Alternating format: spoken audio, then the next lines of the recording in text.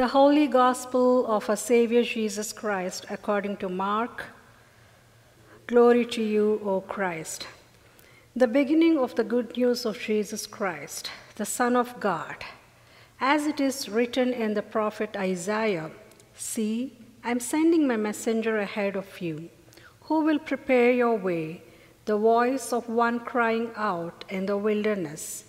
Prepare the way of the Lord, make his paths right." John the Baptizer appeared in the wilderness, proclaiming a baptism of repentance for the forgiveness of sins. And people from the whole Judean countryside and all the people of Jerusalem were going out to him and were baptized by him in the river Jordan, confessing their sins. Now John was clothed with camel's hair, with a leather belt around his waist, and he ate locusts and wild honey. He proclaimed, "The one who is more powerful than I is coming after me, and I am not worthy to stoop down and untie the thong of his sandals. I have baptized you with water, but he will baptize you with the Holy Spirit." The Gospel of the Lord. Praise to you, O Christ.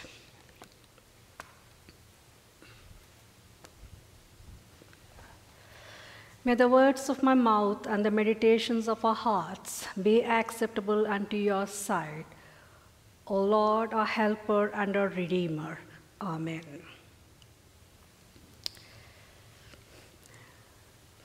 All of us have some gray areas in life.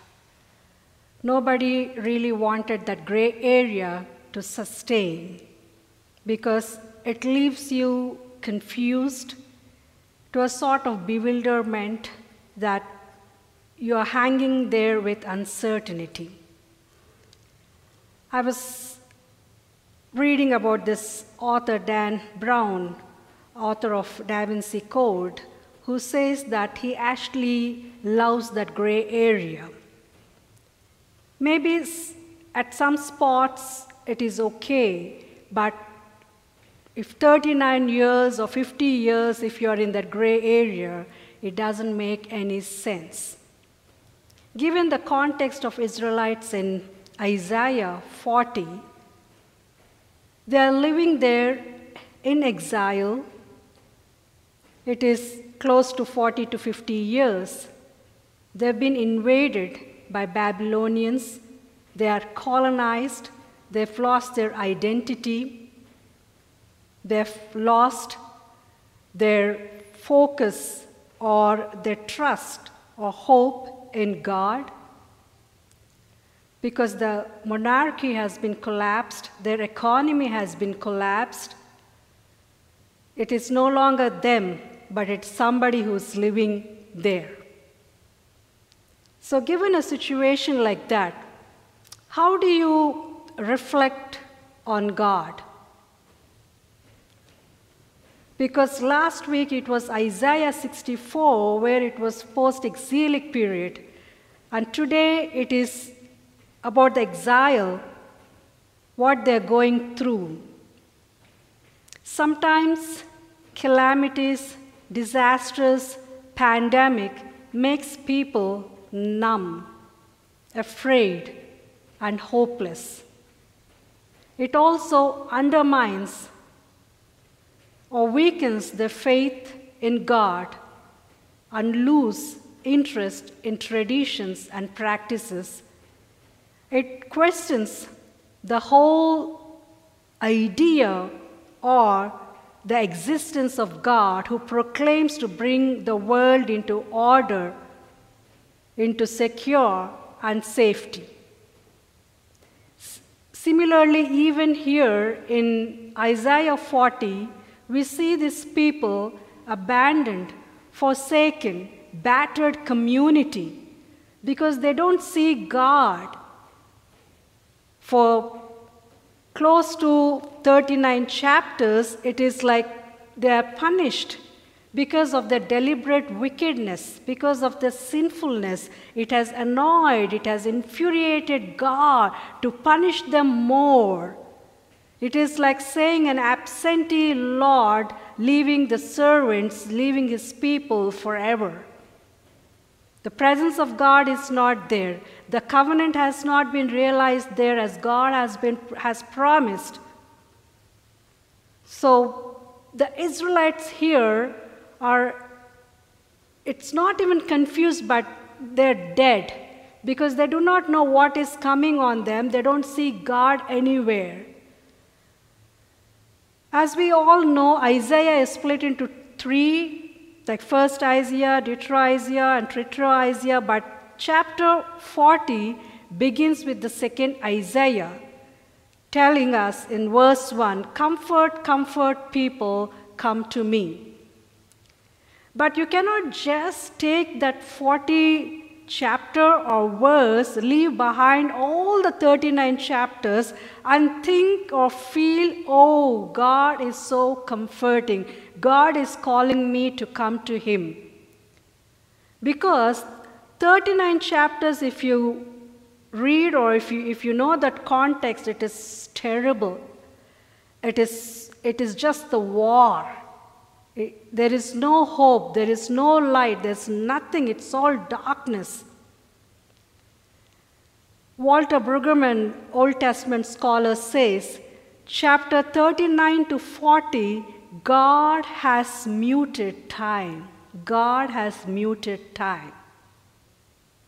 And one more theologian, he says that it is a long intermission. It is a long intermission because chapter 1 to 39, the people are just going through as if there is no God in their lives. They're just existing, but they don't see Yahweh or the God who promised the covenant he made with them. Nothing seems to be working in their lives because the sin, blame, and shame has been redundantly been projected in their lives. Because of that, Yahweh, God is not showing his face.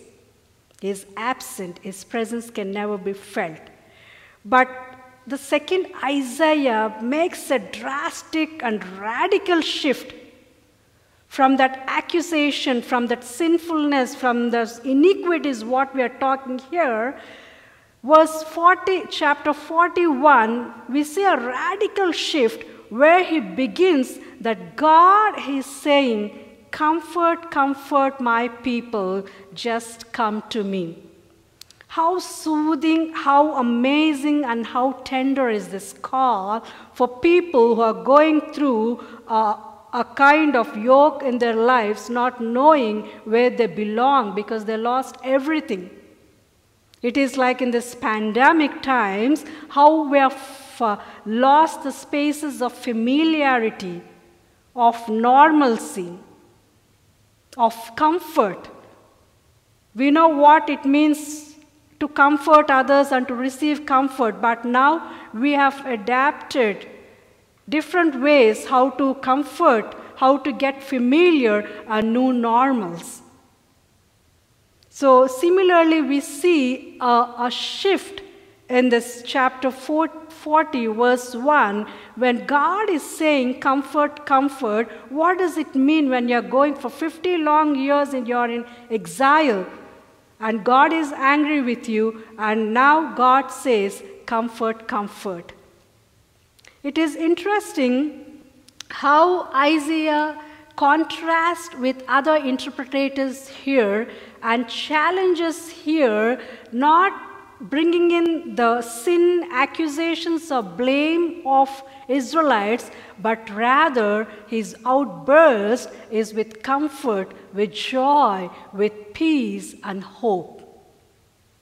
These are the things he's trying to drive to Israelites, not to reflect on the past, to worry and to discourage, but rather focus on the hope, on the joy that God is going to bring into your lives. Everything may pass, the grass dries, the flower withers and fades, but the word of God endures forever. How come that you will not anchor your faith, your confidence, and your hope on the word of God? Isaiah repeatedly says that as the rain and snow come from the heaven and will not return until it moists the land and gives food for the people, similarly, even the word of God, once it is sent from heaven, once it is spoken, it will fulfill its purpose. It will not return back empty. So Isaiah wanted his people to know, even if there is no tangible or intangible connections being made with God, but still you should have hope, because Prophet Isaiah is crying out. It is a calling and it's a speaking which happens with voice and word.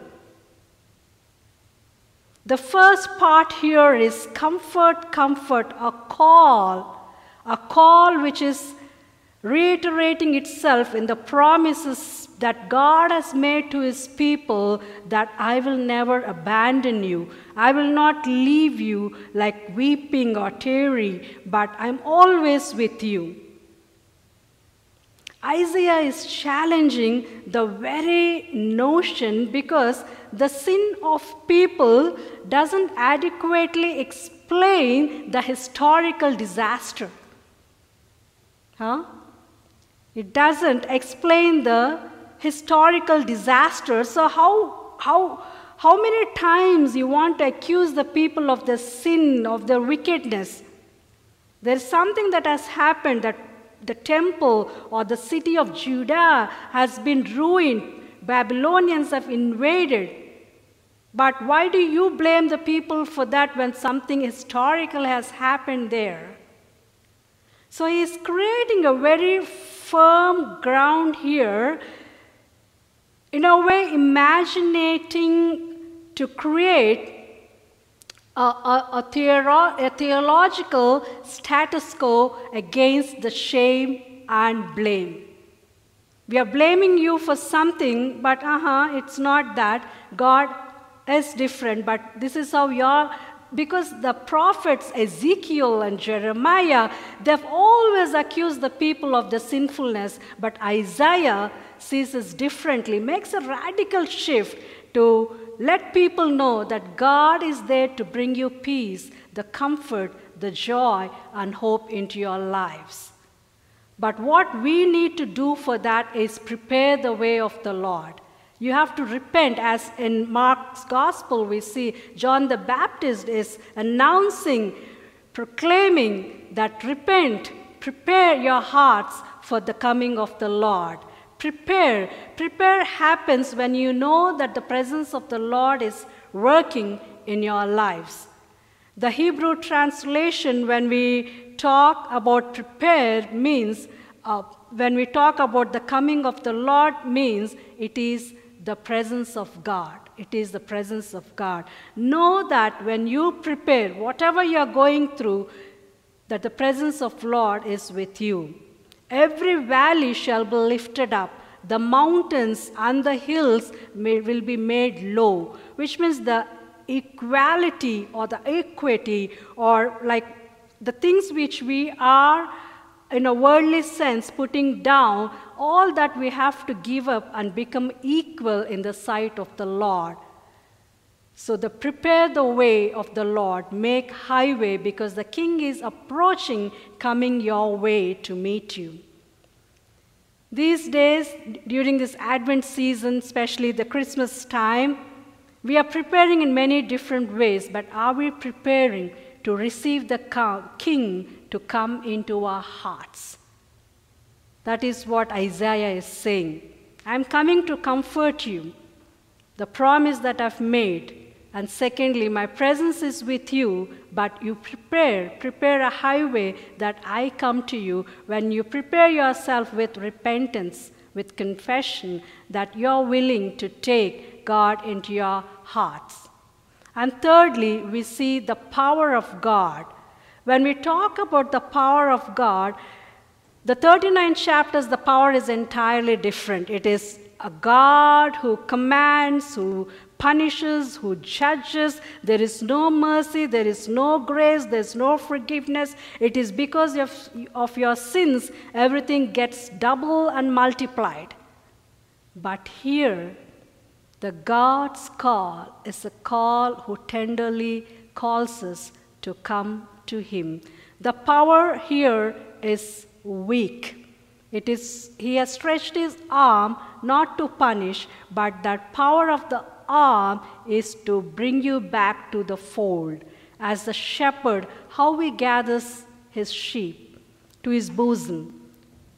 Here we see that kind of call, a tender call, a call which is a comfort to our hearts and our souls. So Isaiah is bringing that kind of feeling or creating a new song in the lives of Israelites. Life-creating song, I would say, because 39 years, for decades, they are in exile, not knowing what is hope, not knowing what is joy, not knowing what is peace. And now he's recreating that new song in their lives, to help them realize the promise, the presence, and the power of God in their lives. But what is more important is never to lose hope, even in these situations. When things are gloomy, bad, dark, still there is hope, there is light, always shines. We have to look at that light and hold on to that kind of hope in our lives. There is this character Jerk. In 1979, there was a movie Jerk. And when people talk about hopelessness, usually they mention this character. So this guy comes to a feeling of failure in his life, and he sits at his home and he makes an announcement, okay, I don't need you anymore, I'm just quitting, I'm just leaving. And as he's preparing to leave, he will just pick an ashtray. And he says, okay, I need this. And while he's going, then he'll pick the TV remote. Then he says, okay, I need this. And you wouldn't believe, in some time, like he will pick all the other things, the hopeless and waste things, like no, he's just full of those things in his hands. This is a vision of hopelessness, not knowing what kind of hope we are holding on in this world.